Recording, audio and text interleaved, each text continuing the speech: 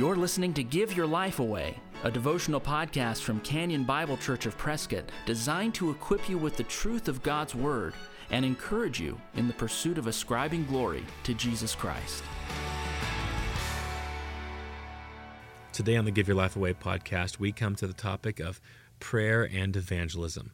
Sometimes when we're engaged in an evangelistic relationship and we're meeting with someone, we oftentimes ask the Lord to equip us in giving us the right words to speak, the right passages to go to, the right answers, and those are great prayers to pray.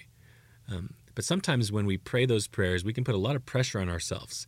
We sometimes make it seem as though their conversion depends entirely on us. Well, prayer is a way to take that burden off of ourselves and to really cast that care at the feet of Jesus, at the feet of our sovereign God, at the feet of the Holy Spirit, who is the one who sanctifies and converts people.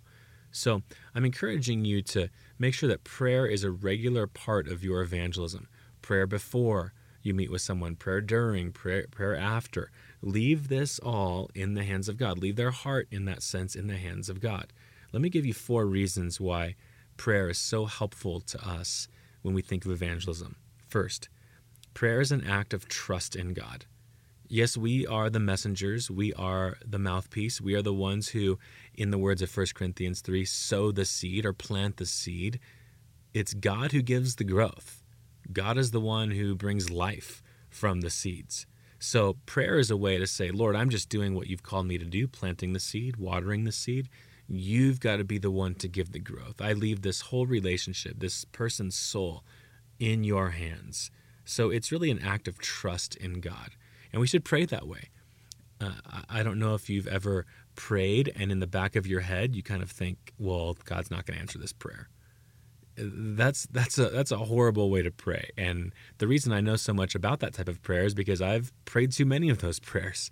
We pray kind of doubting. Pray trusting the Lord. Lord, you're sovereign. You, Father, sent your Son to die on the cross and to win salvation for people.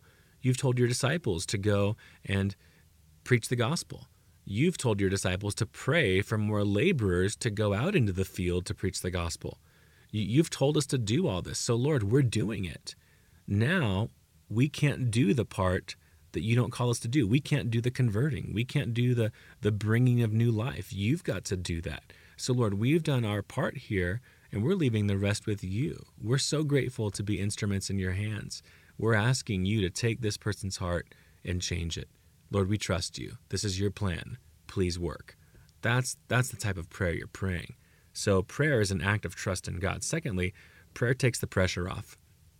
Yes, we're mouthpieces. Yes, we're messengers, but there shouldn't be a pressure there. We can't convert. So the act of prayer is one that should relieve pressure and concern and worry. When you pray to God for the soul of another, you don't need to be anxious for the soul of another. Anxiety is a sin. So don't be anxious. Long for their souls. Want them to come to Christ. But don't worry in that sense. Pray. Leave it to the Lord. Third, prayer moves the heart of God. God has determined to use his people's prayer as a way to then respond. When his people pray, he moves.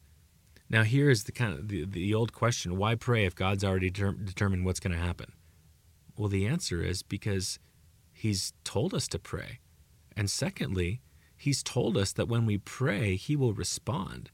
So don't just throw God's sovereignty out there and say, well, he'll save who he's going to save. I don't need to pray. God has said that he's going to do that through the means of prayer. I believe that if the people of God prayed more for the souls of the lost, more souls would be saved.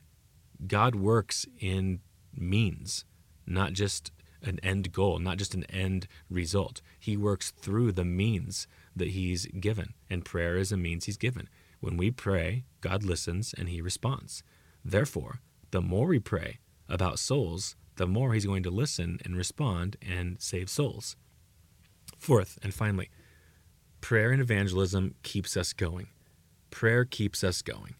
If you are meeting with someone who's an unbeliever and you meet with them on some regular basis or see them and give the gospel to them in some regular basis, maybe it's an ongoing discussion of some sort, prayer keeps you going. Because there are times in those discussions, maybe you've met with them 10 times the last year and a half. Some of those discussions are really encouraging and hopeful. So discussions 1 through 4 are thinking, man, they're just going to be saved any day now. And then you meet with them the 5th time, and it feels like all that ground that was gained, all that understanding of the Bible, all their openness to the things of the Lord is gone. They're angry, they're bitter, they don't believe the Bible. It just appears like they're throwing it all away. Prayer keeps you going. Again, prayer keeps this matter before God. Prayer keeps this matter before God in heaven. So prayer is a way to keep you going through times of real discouragement in evangelism. And those times come to all evangelists. So prayer is a way to say, I'm not going to take this person's response as the reason, as the cause for my heart's response. So what I mean by that is, if your heart's response, if your joy or hope is found in just the person across the table from you, the unbeliever across the table from you, you'll be discouraged a lot when they don't respond to the gospel. But when you trust in God and His saving power, that can mean that you always have hope. You've always got encouragement. You're always seeing this as a glass half full. So prayer is a way to stay positive in evangelism, because it doesn't take the person you're evangelizing's negative response as the reason to squelch your hope. It takes God's sovereignty over the whole situation as a reason to keep you hopeful. So prayer and evangelism is critical. So as you give your life to the lost in evangelism, as you preach the gospel to people, which is something you will not be able to do in heaven, as you do that, lay the burden of the whole scenario, of the whole relationship at the feet of God in prayer.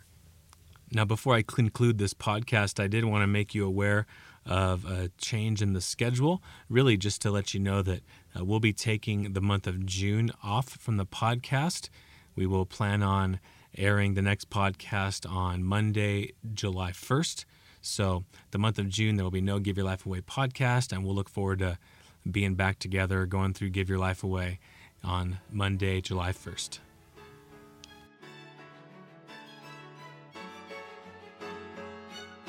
If you've been encouraged by the Give Your Life Away podcast, please share it with a friend. And if you'd like to get in touch with us, you'll find us online at canyonprescott.org. Thanks for listening. Join us next time for Give Your Life Away. We are alive.